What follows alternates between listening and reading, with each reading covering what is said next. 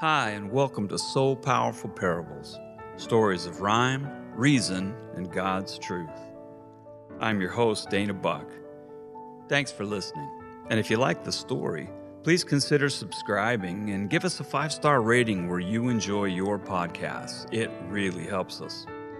We'd also love to hear from you, so contact us on Facebook at So Powerful Parables. Now, settle in and let's have a story.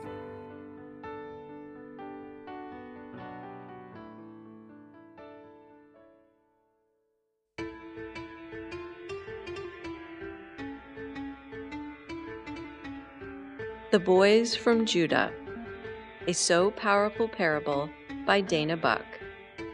Part 1, The Exiles. The king ordered Ashpenaz, chief of the court officials, to bring in some of the Israelites from the royal family and the nobility, young men without any physical defect, handsome, showing aptitude for every kind of learning, well-informed, quick to understand, and qualified to serve in the king's palace. He was to teach them the language and literature of the Babylonians. The king assigned them a daily amount of food from the king's table.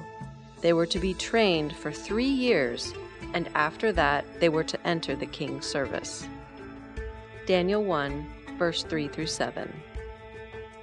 Great stories from the Old Testament inspire us with examples of faith and courage.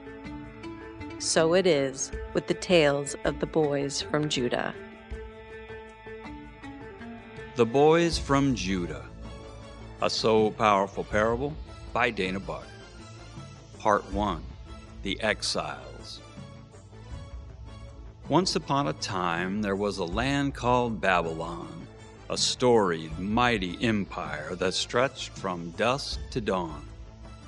Mounting rabid armies so proficient in their labors, great Babylon was ruthless, and she conquered all her neighbors.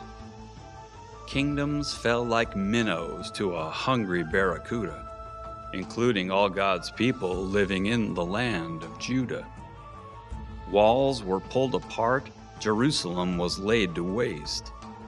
They even sacked the temple, fully vandalized the place.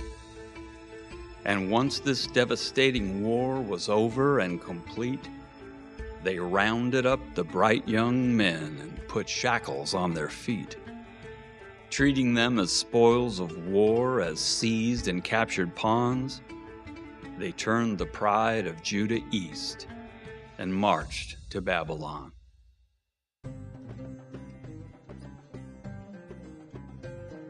Most were designated slaves consigned to toil and malice, yet some were picked as noblemen to live within the palace.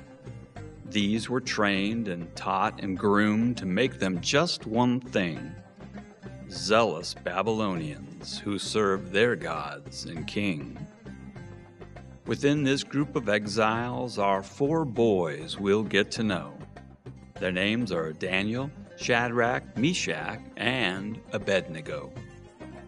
Thrust into a program of enforced indoctrination, this quartet can see the pitfalls of assimilation. So these young men, they make a vow, a solemn sacred pact, to keep their worship of the God of Israel intact, and not be swayed or tempted as their training carries on to trade their faith in Yahweh for the gods of Babylon.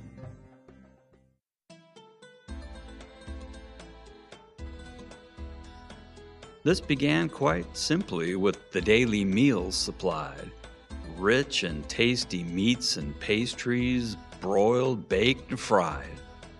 Housed within the royal compound, all the captive boys can eat and drink in sheer delight, as much as each enjoys. Daniel recognizes this brings more than double chins. It oh so subtly undermines each boy's self-discipline.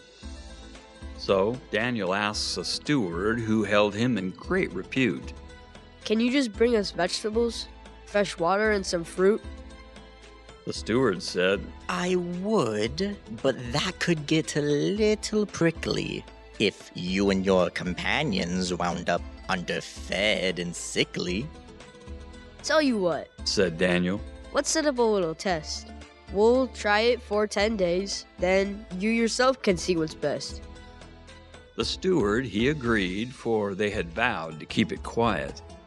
And so he only served them just this very basic diet.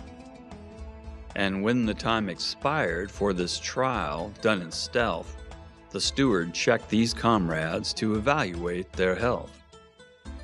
Each was fit and sturdy, unlike those who craved the feast, for they were dull, intoxicated, sloppy, and obese.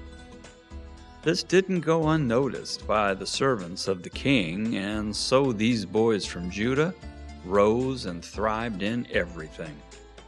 They mastered all their training, soon enjoyed their graduation, and found themselves employed in roles to rule and guide the nation. These governing positions great authority bestows. Not bad for Daniel, Shadrach, Meshach, and Abednego. Now the scene is set as epic moments wait to dawn, for evil things are brewing in the land of Babylon.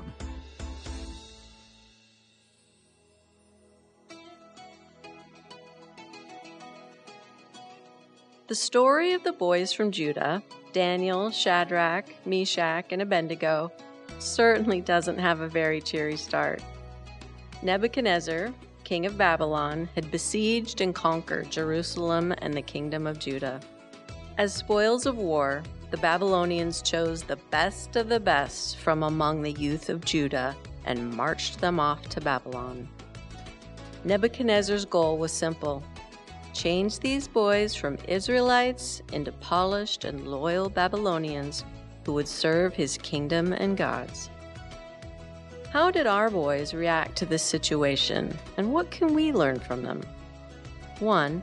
Despite their circumstances, they made a vow to stay true to their faith and trust in God. For us, asking God to guard our hearts and minds is essential to surviving in a world which would gladly turn us many different directions. 2. They disciplined themselves through their diet, only putting into their bodies what they knew was good for their health and development. Self-control is one of the fruits of the Spirit outlined by Paul in Galatians 5, verse 22. Learning self-control in one area of our lives, in the boys' case, their diet, can help train us to exert self-control in other areas. And 3. They worked and learned diligently, excelling in wisdom and ability far beyond all their comrades. Colossians 3, verse 23 tells us, "Whatever you do, work at it with all your heart, as working for the Lord, not for human masters." We honor God when we work hard, well, and cheerfully. Remember, our example is at the heart of our testimony. When we seek to excel as an act of worship, we shine a light that can lead others to Christ. In response to their exile, the boys from Judah committed themselves to bringing honor to God, no matter their circumstances. What an example they are for us as we navigate our way through this world to the glory of God. We hope you enjoyed this week's podcast. The Boys from Judah, The Exiles, was written and narrated by Dana Buck. Additional voices were provided by Caleb Sun and Brandon Blue. Devotional Thoughts were narrated by Kim Pratt, and this episode was produced by Beneath Blue Skies Productions. So Powerful Parables is a ministry of So Powerful, a nonprofit organization dedicated to empowering women and girls and combating extreme poverty in the African country of Zambia.